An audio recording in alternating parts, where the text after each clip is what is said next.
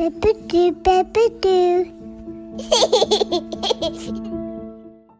I'm Rachel and welcome to our second Feeding Curiosity podcast. I am a mum of beautiful twin girls, and when they were little, I often struggled to find practical and useful tips to point me in the right direction. That struggle led me to create the Bibidoo coverall to help me keep my sanity at mealtimes, especially with twin girls, my very own mealtime adventurers. It's been great to hear that you've been enjoying our new Feeding Curiosity podcast series, where we'll continue to bring you top tips from leading experts in childhood development and feeding to help you on your mealtime adventures. So sit back and enjoy a cuppa with us as we dive into the wonderful, curious world of babies, their development, and how you can be their biggest cheerleaders at mealtimes. So I am delighted to introduce our guest today, Jenny Best, to the podcast. She is a mum of 3, including a severe picky eater, as well as having twin toddlers. Jenny is a baby-led weaning expert and a food and farming enthusiast. She has launched the hugely successful Solid Starts from home during the pandemic, and now it is an award-winning app to help parents. Jenny, welcome to the show. Thank you so much for having me, Rachel. Oh, we're so thrilled to have you. Would you mind just telling our audience and me a little bit more about yourself and why baby feeding is a topic that is so close to your heart? Sure. I mean, how far back do you go, right? Like, I think when I think of this journey, it's kind of been coming together for a number of years. But, you know, I think when I was first starting solids with my firstborn, Charlie, he's 6 now, but, you know, this was 6 years ago. I didn't read any books. I didn't follow anyone on Instagram. I didn't really do any research. I just thought you go to the store, you get a jar of, you know, puree and you bring it home and you spoon feed. Like, what's the big deal here? And me too. That's exactly what I did. Firstborn babies, right? And when I came home and, you know, we started feeding, he really didn't care for it. And, you know, not for nothing, it was probably like a strained green bean and kale, something or other. It probably wasn't that tasty. But what I noticed is that he really didn't care for the spoon feeding of it. He was kind of turning his head and leaning away and, you know, was showing all the other signs of readiness for starting solids. So I was really kind of perplexed about it. And we love food in my family. Food is really important to our family culture and to me personally. And so I was really deflated by that experience. It's like, wait, this was supposed to be like he's splashing and enjoying and, you know, all of that stuff. And it was just, you know, nothing. He really didn't want to eat it all. So a couple of months later, I'm sort of like, how do I get him to eat? I think I need to distract him. I think I need to, you know, let me get my iPhone out. Let's do videos. Let's do a book. Let's put some music on. I started using all these distractions to get him to eat, right? And I didn't know at the time that was likely aiding the problem in terms of the long run. Okay. But long story short, you know, I sort of inadvertently raised a really picky eater who was spoon-fed for way too long. I think we spoon-fed him until he was about 15 months old. And in large part because I didn't know. No one told me how this was supposed to work. Yeah. You know, it's like you go to the pediatrician and you get this like tear off half a page of, you know, 4 tablespoons of rice cereal and 2 tablespoons of this. And it's not hugely helpful. When I was pregnant with the twins, I really vowed to do it differently. For those of you who have a picky eater, you know what I'm talking about. Every meal is stressful. Every meal is loud and filled with tears and, you know, tantrums. And it is definitely the hardest thing that has kind of been a constant presence in our life. So when I was pregnant with the twins, I really fell hard into researching alternatives to spoon feeding, alternatives to purees generally, and discovered, you know, the baby-led weaning philosophy and movement, and really felt like that aligned with my parenting, my new parenting, my evolved parenting philosophy. And of, let's have everyone do the things themselves. And it felt really right for me. So, we started baby-led weaning with Adie and Max, my twin boy and girl, and it was night and day. I can't really even That's so interesting to tell you the difference in experience. And mind you, they're different babies. They're not identical twins. They just happen to be born at the same time.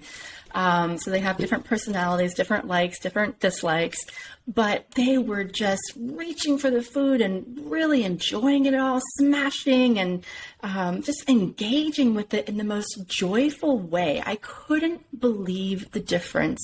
And it really clicked for me. It was like, aha, okay, I see what's going on here. I think this is probably the next wave of feeding children, and I can see the benefits here. So when I was really deep into figuring out how to do baby-led weaning, I really wanted someone to tell me it was safe.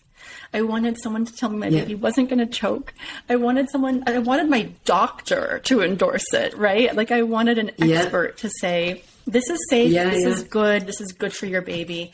And that was really hard to find. It was also very hard to find trustworthy, expert-approved, evidence-backed information on how to prepare food safely for babies in terms of real food, right? Like, okay, you have a steak. Now what? How are we cutting this? How is this safe, right? Yeah. So I decided to build a food database for babies, and it is free. It'll be free forever. It's also an app, and you can go there and see how to cut it, whether it's a choking hazard, whether it's a common allergen, how to cut it for a 6-month-old baby versus an 18-month-old, because they're two very different eaters. As well as, like a recipe and things like that. So I built the thing I needed really 3 years ago. Yeah. Well, I mean, and I guess that's what I did with my coverall. I needed something to stop me having the mess. So I think we're kindred spirits in the same space. So I mean, honestly, that is such, that story really rings true to me of, being so frustrated with the status quo and thinking I've got to change it. And I think, what you've done with Solid Starts and the First Food Database is just exceptional and so valuable, because that definitely didn't exist when I was there with my little ones. It was kind of like, start with a banana because it's a banana, and that's, mash it and put it in their mouth. So I think, I think it's such a fantastic resource. And so I'm so thrilled that you're talking to us today about everything to do with this. And I know sort of what we actually invited you to talk on was sort of flavour exploration, and obviously with a picky eater, that is something I imagine you've had first-hand experience with how much of a struggle that could be.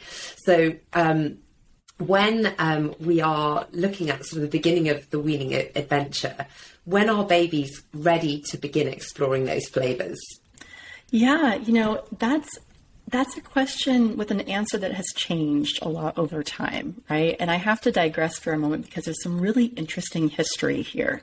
If you were a mom in the 1880s, the average age of introducing solid food then was about 11 months of age. 11 months. Wow.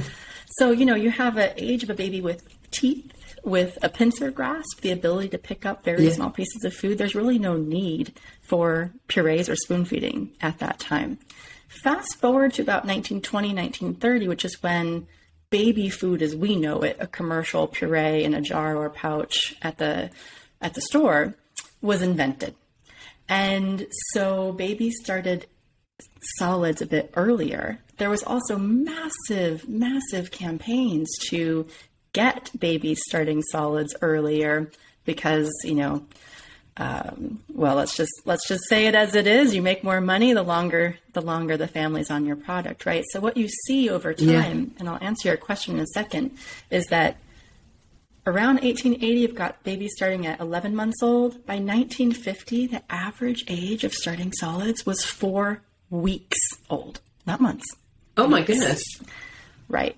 So wow, I did not know that. Real move toward purees, textureless food, spoon feeding, even in a reclined position, before a baby can even hold their head up.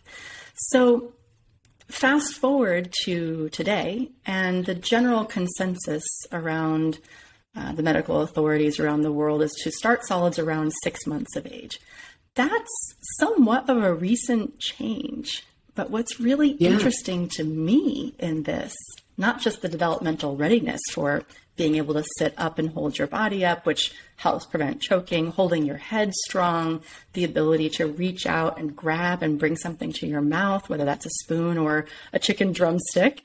Putting all those developmental milestones aside, at 6 months of age, purees are not developmentally necessary, nor are they even ideal at that point. But we're still continuing essentially the 1950s logic of starting babies on food earlier, and because they're younger, they have to have purees, even at now an age when the general consensus is to wait until around 6 months of age. So pardon the digression, I had to explain the history because when we think about the readiness for starting solids, we just want baby's core and head mostly to be strong enough, but we also want to see an interest in food, because if you start too early and baby's like, what's going on here? I don't want this. That can actually create a bit of a negative association with eating, which we want to avoid. So I think we're going to start to see a shift in how things are happening, but the 6 months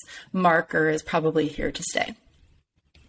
Okay, that's so interesting. I did not know any of that, and I find that quite shocking that people were feeding their babies food at 4 weeks old. That's just astonishing to me. So we're definitely, it seems to me like we're getting more on the right track with sort of recommendations today. When you're saying things like puree, I know I certainly gave my children baby rice. Is that something that you recommend these days, or is that again it's like no a bit longer 1950s? Recommended? And it's not that we did anything terrible. You know, I did it too, the baby cereal and all of that. And I was brought up on baby cereal, and here I am, and I'm okay, right? That's the grandma argument. Look, what we're seeing is that products made exclusively from rice, where they're condensed in that kind of form, like a concentrated rice cereal, where it's like a single grain, contain more heavy metals from our soil.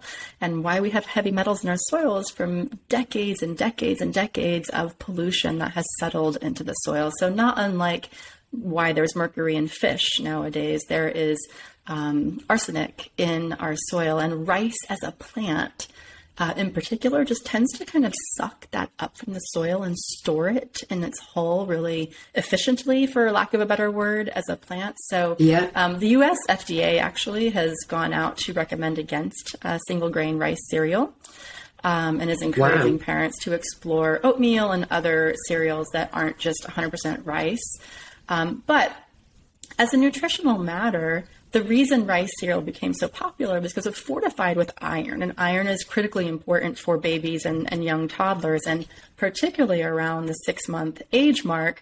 Iron, so you have stores of iron as a baby. You have stores of iron in your body from being in utero with the mom. So, but around 6 months of age, that sort of bank of iron in your body starts to deplete.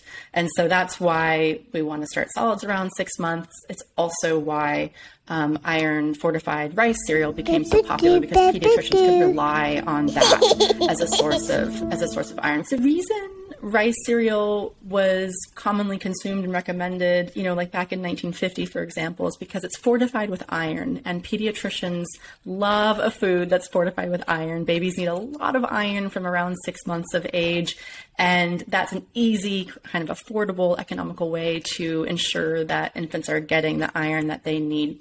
If you think about the foods that are really high in iron, we're talking red meat, we're talking beans, lentils, those kinds of things. They're not super easy for babies to chew and swallow and get a lot of. So it does make sense to have some sort of iron supplement or food with an iron supplement in the diet. But what I think we're seeing now, and the US FDA actually recently put a press release out about this, is that the focus on the single grain rice as an ingredient in rice cereal is not ideal because of the arsenic that it takes up from the soil. So it doesn't matter if you have organic rice cereal or regular rice cereal, it's going to have arsenic just the same. And I hate to really tell folks this, but brown rice actually has more than white rice because the arsenic is stored in the outer hull of brown rice still has the hull in it. So when it comes to rice cereal, look, there's no developmental need for it. There's no nutritional need unless your child is iron deficient or your pediatrician has really encouraged you to boost the iron in the diet. What I will say, and this is important and it's often overlooked, is that when babies start solids with bland, textureless foods like that, so if you've ever tasted rice cereal, it's really not super good. Yes, I tried it and it was pretty grim. Yeah, so there's a downside to that experience as well. Like, food should be delicious, and if we want our children to grow up as happy eaters, that food needs to taste good. They're never going to eat the green beans if they're disgusting or completely boiled until there's no taste in them, right? So the thing I was going to point out is that there are studies that have shown over time that babies who are started with very bland, textureless, beige-colored foods like, the rice, the pasta, the plain bread, and so forth, tend to prefer those types of foods later on. And on the, converse side of that is that kids who start with really colorful, wide variety of foods tend to eat more vegetables as toddlers and a bit less picky. Yeah, that's so interesting. And actually that brings me sort of directly on to my next question, which you kind of began answering, which so therefore, why is exploring flavours so important, and what and I guess the question that goes hand in hand with that, which you've addressed earlier, is how important is texture exploration? And can you just sort of explain to me and to the audience, why that really helps? It is massively important, and it's something that people are starting to talk about, but it's not talked about nearly enough. Here's why. When babies start solids with textureless food, and it's really about the duration that a baby is eating that way. So if you want to do infant cereal or purees for the first couple of weeks to ease yourself in, by all means, go for it. Do what you need to do. But when we start to see 9-month-old babies, 10-month-old babies, 11, 12, and beyond still eating textureless purees, a lot of problems are going to follow. And this is backed in evidence-based research. It's backed, and multiple studies show this. The problem is that to learn how to eat, you actually need chewable food. You have a reflex. It's called the phasic bite reflex in your mouth. Basically, if you ever put your finger on a baby's gums and they kind of munch down on you, that's a reflex. That's a chew reflex. It helps babies learn how to eat. That's only stimulated with resistive, chewable food. Not a mash from a jar or a puree or mashed potatoes. And if you really think about, if someone dumped applesauce on your tongue, you wouldn't move it to the side to chew it. No, you would just swallow it. Purees and very thin textureless food substances are sucked to swallow. So baby is actually only continuing to use the dominant skill they have from birth, which is sucking. But we don't want babies sucking down their food for a number of reasons, right? So there is no kind of gradual way to get there, although I think baby food corporations from the last century have tried to convince us that there is, that you should start with stage 1 and then move to stage 2 and then move to stage 3 and then you're at junior foods and all of this. It's all a marketing construct. There is no need for stages of food, but also a chunky mash in a jar that's spoon-fed is also not being moved to the side of the mouth to be chewed. So if you want your child to become a safe eater faster, you actually need to kind of bite the bullet and go for really resistive food. So when our feeding therapists work with kids with Down syndrome in the hospital, or kids are a little bit behind in their eating development, they actually go to the extreme of the spectrum in food consistency and work with celery and raw carrots, obviously under supervision. And I'm talking 6-month-old babies with a huge carrot in their mouth in the hospital to really strengthen their jaws and get that chew reflex going and kind of jumpstart that activity. The longer a child is on textureless food, particularly if that's exclusive, meaning they have no other exposure to finger food or any kind of table food that way, the more at risk they are of jaw weakness, even tooth eruption issues. So the way the teeth come in tends to be different, and dentists and orthodontists are starting to see this, and obviously picky eating, because there are just proven studies, and I can tell you myself that the longer you spoon feed that textureless puree, the wider the sort of gap you make between what you want to be eating, the family meal, and what you're serving them, the wider that becomes and the farther you have to leap. So when it is time to transition your toddler or baby to your table food that you want to be serving and you want to be eating, that leap is really big and often really hard for those families. So we like to see families move to finger food if they're spoon feeding by around 8 months of age. The studies show that generally, if it's after 9 months and later, that's when the problems really start coming in. So if you want to spoon feed or do purees or pouches for the first 2 months of starting solids, totally fine. There are massive advantages to starting with finger food, from oral motor skills development, from preventing picky eating, to everything I was just talking about, and learning how to become a safe eater and chewable food and all those reflexes.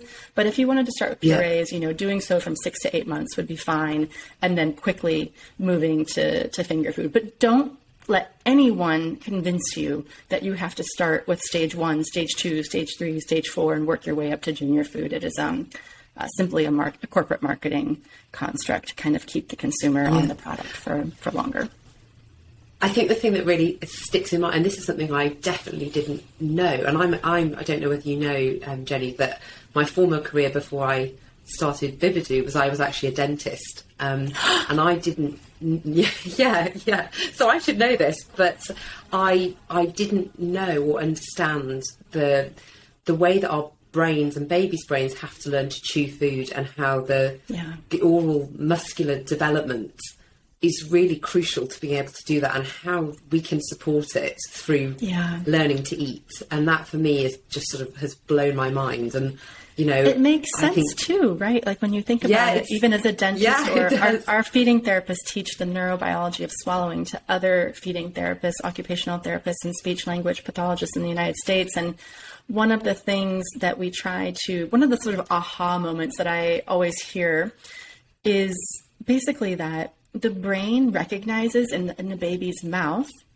larger pieces of food more easily than it does, say, like scattered rice on the tongue, which is why you'll see infants often struggle with things like chia seeds or rice or these kind of like quinoa kind of foods that are going to scatter all over the tongue. What we really want to do in terms of mapping baby's mouth. So let me back up for a second. If you eat a hard-boiled egg, and it has a little piece of shell left on it, and that ends up in your mouth, your brain's going to spot that, kind of spit it out, move it around, spit it out, without you even really working to think about that.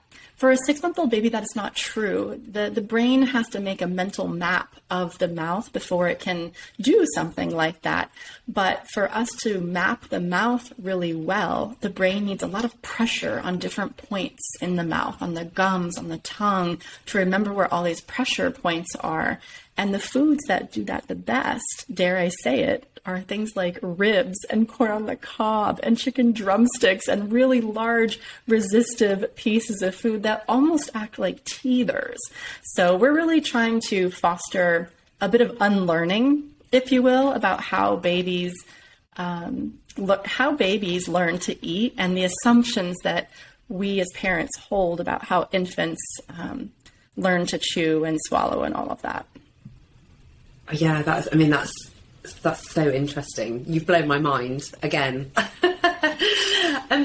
So the other sort of question to being adventurous with flavours, are there sort of additional, I mean, are there additional health benefits? Obviously, we're talking about their physical ability to chew, being a safe eater, which I think is something that is incredibly important, because I know a lot of parents have a lot of anxiety about choking. But obviously, being a more adventurous eater, are there any other health benefits that sort of you can add to that tick list of, why this is important? Of course. Look, one of the reasons we put in our food database on our website, there's sort of like a summary of each food, and it has stars for nutrition from 1 to 5. And that's through the lens of a 6-month-old baby. And typically to get 5 stars, it has to be high in iron. It has to have some calcium and critical nutrients that babies need. One of the reasons we did stars as opposed to, say, the analysis and the caloric intake and, listing all the numbers and how much vitamin C does this have of your daily needs and all of that, is because I feel like it's gotten a little out of hand, nutrition. I think that our generation of moms is going to really kind of maybe goes a little too far in researching the nutrition, when really all you really need to remember is that the more colorful your diet is, the more likely it is you're getting the nutrients you need, and the wider variety. So I think too, this generation, our generation, is really hung up on superfoods, and too much of a superfood is not a good thing. Let me give you a really good example. In the plant-based community, there's a really popular supplement that's used for like vegetarian mac and cheese or vegan, things that might require a cheese ingredient to have that kind of flavor. It's called nutritional yeast. We love it in our house. And kind of use it as a sprinkle. The kids love it, oddly. I'm kind of like, I don't get it, but it's yellow. They think it's fun. But it has like a slight cheesy kind of taste to it. But it has a massive amount of vitamin B in it, which is great if you're a plant-based baby, because that vitamin often comes from meat. And so you need a lot of that. But 2 sprinkles and you've had like 4 days worth of vitamin B. Oh, wow. So I think we have to be really careful with the assumption that superfoods are good no matter what. And there's, you can have as many superfoods as you want. It's really not the case. We don't want to be loading in protein scoops and supplements and things like that into smoothies for our kids, unless, they have a real dietary need from that and your pediatrician has said so. Otherwise, let's, ease up a little bit. Let's stop obsessing a little bit more and just focus on variety. Just try not to eat the same thing every day, and try not to eat this, I would say like, try not to serve the same thing to your child like more than twice a week, maybe 3 times. So if your child loves bananas, really don't do bananas every day. It's not necessary, but also from a preventing picky eating perspective, at some point, your child's going to tire of those bananas. I guarantee it will happen. So even the most favorite food can fall out of favor if it's served too often. You won't believe it, because your child will kind of give you these indications that they could eat bananas forever and bananas are the best thing. But like one day is gone. And bananas are like off the menu for 2 years, and they're the worst thing that ever happened. So try, 2 to 3 times a week is sort of a sweet spot for that. But just focus on variety. We don't need to be analyzing the nutritional content, everything we're feeding our children. It's really not necessary. And I think also when you say you do get a little bit obsessive and you do overanalyze what you're eating, then making a meal becomes so much more stressful for you as a parent, yes, I imagine. I mean, I feel anxious about thinking, oh my God, have I got all those things in? But we want if you can focus to on lower variety, the bar. We want everyone to lower the bar. The bar has gotten so high in parenting. And let's also mention that we're pandemic parenting. You can lower the bar. The kids will be all right. But, focus on variety and your child should be fine. And are there any ways that you can encourage then babies to be more adventurous with the variety? Because sometimes when babies presenting something new, how do you sort of encourage that in a, really positive way without the stress? Yeah, exactly. So we tend to see babies and toddlers when it comes to preventing picky eating or raising an adventurous eater, all those things in very separate categories. And the reason is because from about 6 to 11 months of age, babies are wired to explore orally. So they're going to pick up dad's shoe and put it in their mouth. They're going to teethe on everything they see. And you see that with their toys, right? Constantly reaching and grabbing and bringing things to their mouth around this age. We really want to capitalize on that opportunity and introduce as many foods as possible before their first birthday, because at 12 months of age, unfortunately, it goes really far in the other direction. And okay, that's the interesting. toddler, it's actually, they have a fear of new things. It's an actual, was it neophobia that happens in toddlerhood. And scientists and experts sort of think that maybe it has something to do way back in the day of, foraging and things like that, of protecting the child from themselves, from not trying the red berry on the bush, that kind of thing. Yeah. But whatever it is, or whatever reason, or whatever role it plays, around 12 months of age, and particularly pronounced at 18 months of age, the child is just going to whittle down the number of things that they eat and get very selective. So whereas they used to taste everything, all of a sudden they just like 10 things, or they have a real strong preference of white bread versus wheat bread, or, this versus that.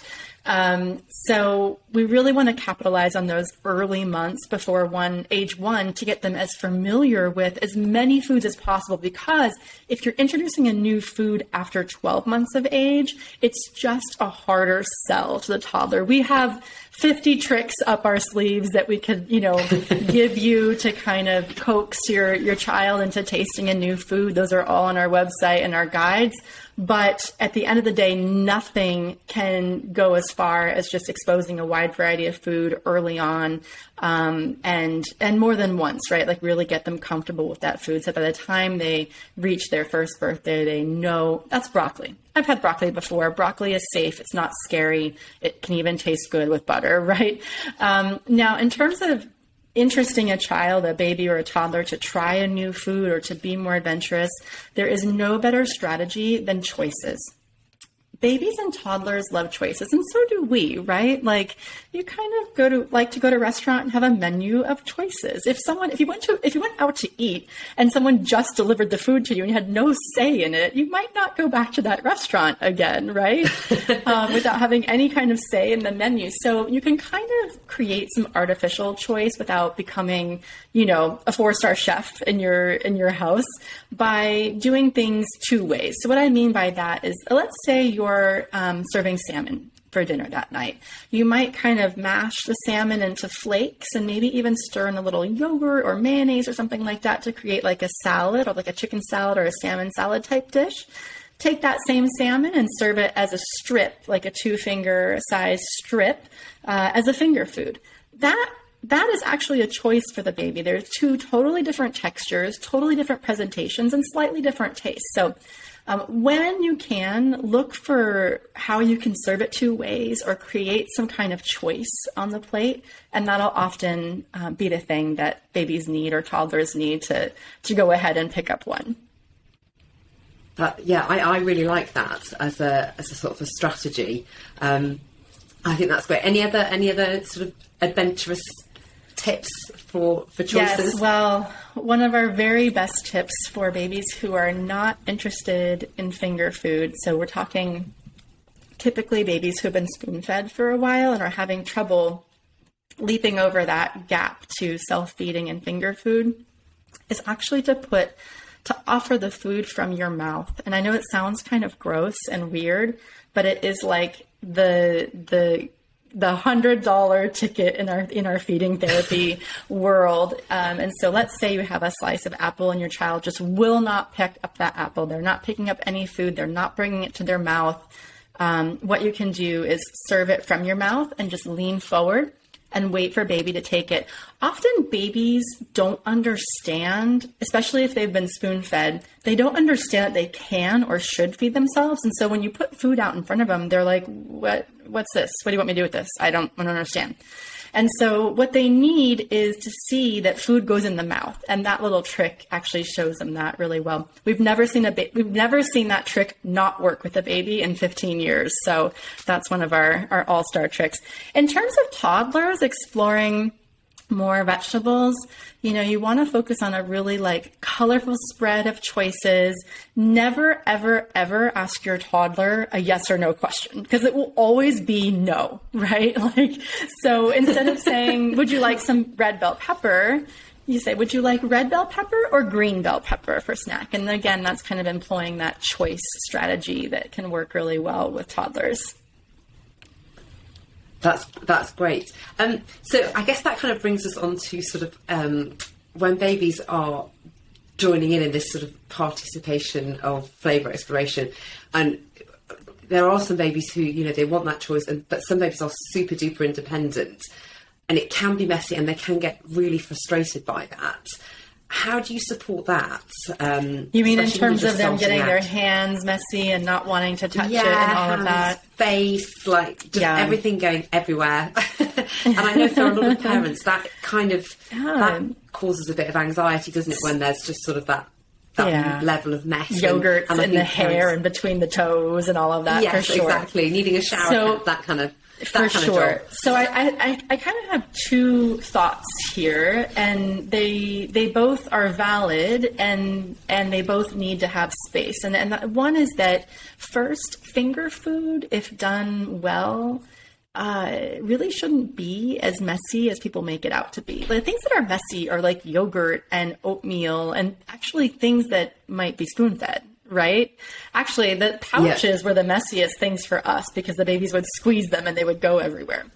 But when you think about really resistive finger food, the kind of foods we're talking about that really advance the oral motor skills and, trigger the chew reflex, we're talking about things like corn on the cob. If you want 15 minutes to yourself at dinner and no mess to clean up, serve corn on the cob. Corn on the cob and a chicken drumstick is probably the cleanest meal you're ever going to have. But so there's a place for thinking about foods that advance oral motor skills and advance learning to eat and becoming a safe eater that are also really clean, relatively speaking, right? Now, in terms of the mess part, look, we also know that if babies never have the opportunity to touch the yogurt or to kind of finger paint with the puree or whatever it is that you're serving, that eventually they may kind of develop a sensory aversion to those kinds of textures. That said, you can achieve that exposure in other ways. So for example, do some finger painting during art class. Make sure your baby touches sand and dirt and water. Water play is actually one of the things you can do. If you're noticing your child won't touch their food, doesn't really like to be in the bath, doesn't like to be at the beach, is kind of irritated when they're on grass or things like that, then you've probably got a real sensory issue, the sensory processing issue that you may need to get support with and some therapy with. But the percentage of kids that applies to is fairly small. So like I said, I think there are foods that are clean that you can pick, and look, choose those foods on nights when you're alone, when you have no help with cleanup, your partner might be out, or you're just, running off to daycare that morning, whatever it is. Make those plates strategically. Save the yogurt, the chia seeds, all the messy stuff for when, you might have some family around and a little extra help at the table to clean up. But we see a lot of, mess is really important on Instagram, and, let your child get messy. And I think it's almost performative at this point. Here's my child with spaghetti sauce all over their hair and all of this. And, isn't that so funny and cool? And is the child getting something from that experience? Yes, there's a value in letting them have that tactile experience with the food and that sensory experience. They're learning about the consistency of food, how it breaks down in their hand when they squish it. There are values in that, and they're going to likely be less sensitive when they get messy, older, and maybe not have a tantrum when yogurt touches their hand, right? But it doesn't have to be all or nothing. And I think that's what I wanted to say here is that, do some messy foods and some sensory type experience with food. to help prevent picky eating when you have the support and the time and the inclination to clean it up and deal with the fallout. And you know, for all the other meals, pick those finger foods strategically. And the beauty is that those cleaner foods are often the ones that actually help your child become a better eater and a safer eater at the same time. Fantastic. Could you just go through the type of reactions babies have when they discover new flavours, and how we as parents should interpret those? Because sometimes, you know, if they pull a yuck face, is that right? Don't ever try that again. I think I know what you're going to say, but could you just sort of go through sort of like typical reactions to new foods and what we should do? Parents often misinterpret babies and toddler reactions to food.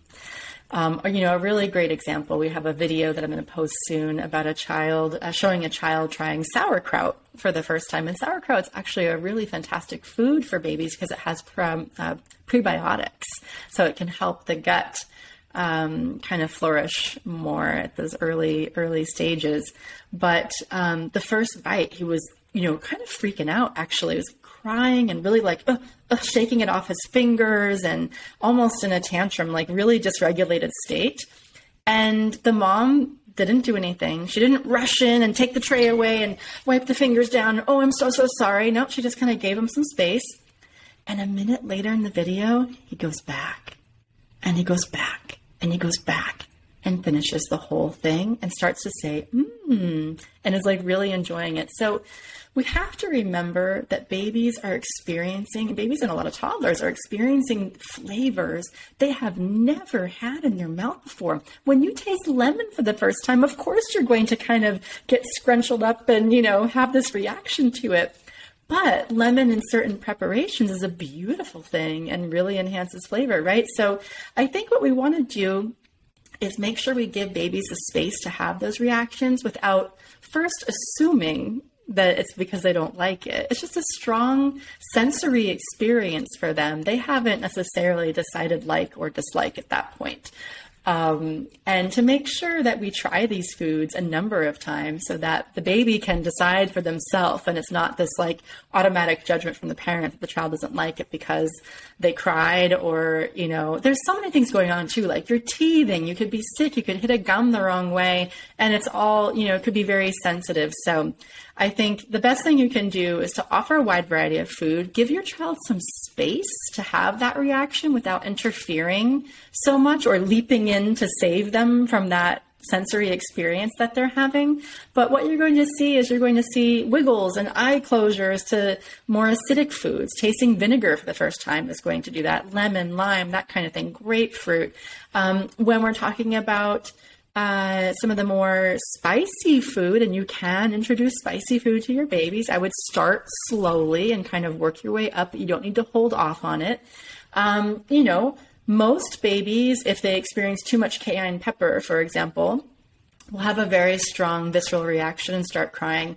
With something like that, we want to actually take that kind of seriously because cayenne pepper or ghost pepper can really cause pain in the mouth. There's a physical pain that we would experience, and that we don't want our kids assuming that all beans are spicy and to never eat beans again, right? So you kind of want to introduce hot spices in a very particular way. One of the ways we love introducing cayenne pepper actually is on like a mango pit or something that's kind of sweet and offsets that heat, and just to really finely dust it, but to set it down on the table and say, this is spicy. Mom's going to try it. Watch. Ooh, spicy. So they learn what that word is and what that experience is, and don't just assume that every food they're served from now on is going to taste that way, because they could actually make that assumption. I think that is a really important point actually about the association. If they have a bad experience with one flavour and the food looks similar, it's having the disassociation. Yeah, I think that's a really important thing that I don't think I'd necessarily have thought of. Yeah, so like you don't want to introduce beans for the first time, via a curry, because they might just think, okay, all beans are super hot and spicy or this particular flavor. So we try to introduce kind of the naked food first, so they know, okay, beans taste this way. This color bean tastes this way, and I know that I like it. And then really intentionally introduce the hot spice or whatever that powerful flavor is that you want to do. Yeah, amazing. So this is our very last question. And so what is your top tip to make mealtime adventures more fun for both parents and babies? And we ask this to all our guests, so we'd love to hear what your top tips are on this one. Our feeding therapists say to channel a dinner party vibe. And I love that because it includes you. And it's not just, okay, we're just focusing on what I should be doing for baby. When we work with really picky, severe picky eating in families, or mothers who have extreme anxiety around choking to the point where it's preventing them from introducing certain foods or flavors, we really tell everyone to channel the dinner party vibe. What does that mean? Cheers your glasses, enjoy your own food, dim the lights, put some music on, make it an experience that's enjoyable for everyone at the table. Have conversation your baby will be interested in, which is going to sound something like this. Wow, look at the window. The sky is blue, right? Like kind of get to their level and have dinner party conversation that would engage them. The goal with that, aside from making sure you are having a good time, which is a really important factor in this, and it's not often looked at, but babies pick up on how you're feeling at the table. We really want to make sure that babies associate the table and food with connecting with you. One of the things we see with babies who are having problems with eating is that they've never been brought to the table. They've only been sort of in the corner, in the high chair, while mom's doing the dishes or whatever. And eating has become for them an experience of being separated from the parent. Okay, you go in your high chair over there, away where you can make your mess on your splat mat, but it's away and it's over there. And I'm going to go do these things while you're contained, right? That's not the end of the world if you do it occasionally, but if you notice, and it's not the end of the world if your baby's eating well, right? So if baby's eating well, by all means, do what you need to do to get through this pandemic. But I will say that it is very common when we see kids who are not eating that that's actually at the root of the problem. Baby has developed an association that when food comes, I go away from my parents. And so we want to create a togetherness. We want to have them be able to see you eating and to model how that works. And really for everyone to experience some joy together in that. Then you're going to have a child who wants to come back to the table. Yeah, that makes a lot of sense. And it sounds so sensible when you say it, but I think it's probably one of those things that you might not necessarily think about if you're actually doing that inadvertently. Yeah, exactly. We asked our audience, Jenny, if they could put some questions to you. So would you mind if we quickly ask you some quick fire questions? Of course, yeah. Okay, so this is the first question. I want to get flavour and food volume into my baby. Is using a spoon cheating? No, it's not. But there's a way that you can offer food on a spoon that gives baby control of how much is going in their mouth and when. So when you preload the spoon, you scoop some up on the spoon and go toward baby's mouth, I want you to stop about 2 or 3 inches away from baby's mouth. Wait until baby comes to reach for that spoon and to bring it into their own mouth. That little gesture of I trust you, you can hold the spoon. By the way, you should let go. Is enormous in preventing picky eating. So that's called responsive spoon feeding. It's basically, the parent is preloading the spoon and handing it over to baby. Yes, some is going to fall off the spoon, and yes, some is going to fling on the wall behind you, but it's really important. It's actually really easy to overfeed a baby if the parent is controlling the spoon feeding. Fab. That's a brilliant answer. Okay, so the next question is, my baby prefers sweet flavours. Is this okay? No, it's completely okay. There's nothing wrong with it, and it's totally normal. Babies have an innate preference for sweet foods. Breast milk is sweet, and there's a fair amount of sort of natural sugars in a lot of foods that are delicious. And babies often prefer fruits over other foods. This is completely normal. Learning to appreciate bitter flavors, so like the broccoli rub or a bitter green. As well as, more of the umami kind of flavor profile or very savory foods, including salty foods, is an acquired thing. It's something that you actually need to learn. It's not an innate preference that most humans have. So if we want our children to, if we want to avoid kind of raising a sugar obsessed kid, and we want our kids to choose the broccoli or to choose the vegetables and choose to enjoy some of the more savory foods, we need to expose them to those often. What we often see is that when fruits or the sweet food is served at the same time on the plate as everything else, that they steal the show, right? So the child will only eat the mango and just keeps going back for mango, ignores all the other foods on the plate, and then asks for more mango, and just kind of gorging themselves on the one fruit. If that's happening to you, just take mango off the menu. Serve mango at snack time on its own when it's not in competition with other proteins or vegetables, so that you're giving broccoli its chance at the table. I think it's really important, but it can be that easy, actually. Sort of saving the sweeter foods for snack. We actually do that with dessert in my home. So we rarely have dessert after dinner because, the older your child gets, the more they kind of game the system. They're, I don't need to eat this because ice cream's coming later. So I'm just going to save up for that. But if your pattern is that there's never a dessert after dinner, or it's more of a random thing and there's not like a pattern to it, then you can actually shift your sweets to afternoon snack or even morning snack and kind of get them out of the way and not have them be in competition with the vegetables and the proteins and everything else that you want to see your child eating. Yeah, I think that's a really clever tactic, actually. I think I might deploy that in my house. And then we had one question from a mum who's just started introducing, she's just beginning her weaning journey. Any ideas of foods that stick to a spoon easily so that it doesn't get flung over the wall? Yes. I know, responsive spoon feeding sounds all well and good until it ends up on the wall.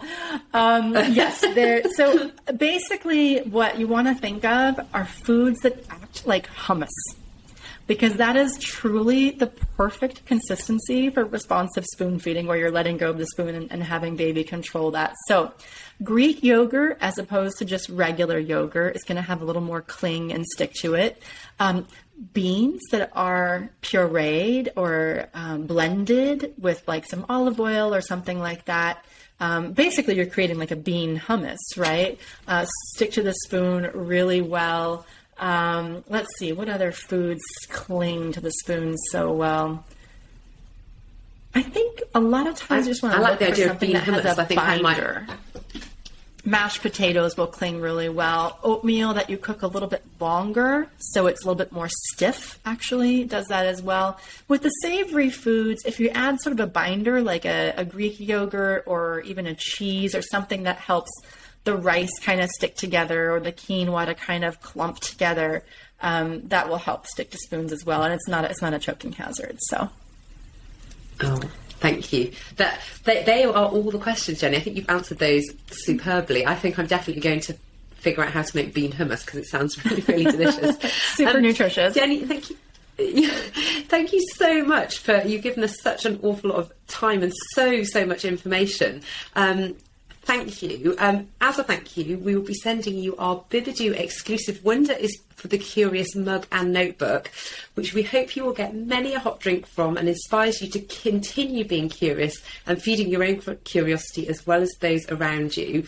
And I just wanted to say congratulations on Solid Starts and wishing you every success for the future with Solid Starts and everything else that you're doing. And it seems to me that you have helped so many families already, and I'm sure you're going to help so many more along the way. And thank you so much for just giving a little bit of time. I know how busy you are to chat with us today. Thank you, Rachel. It's been a pleasure. Good luck. Oh, thank you. For our listeners, if you have enjoyed today's podcast, which I'm sure you have, please check out and subscribe to our channel to keep up to date with our latest episodes. And if you'd like to watch the full video podcast, head over to our website. And if you'd like to listen to it on Apple Podcasts or Spotify, we are on there as well. And if you have any topics that you'd like us to discuss into the future, we'd love to hear from you. And please let us know what you think. Thank you for listening and feeding your own curiosity. Pepper do.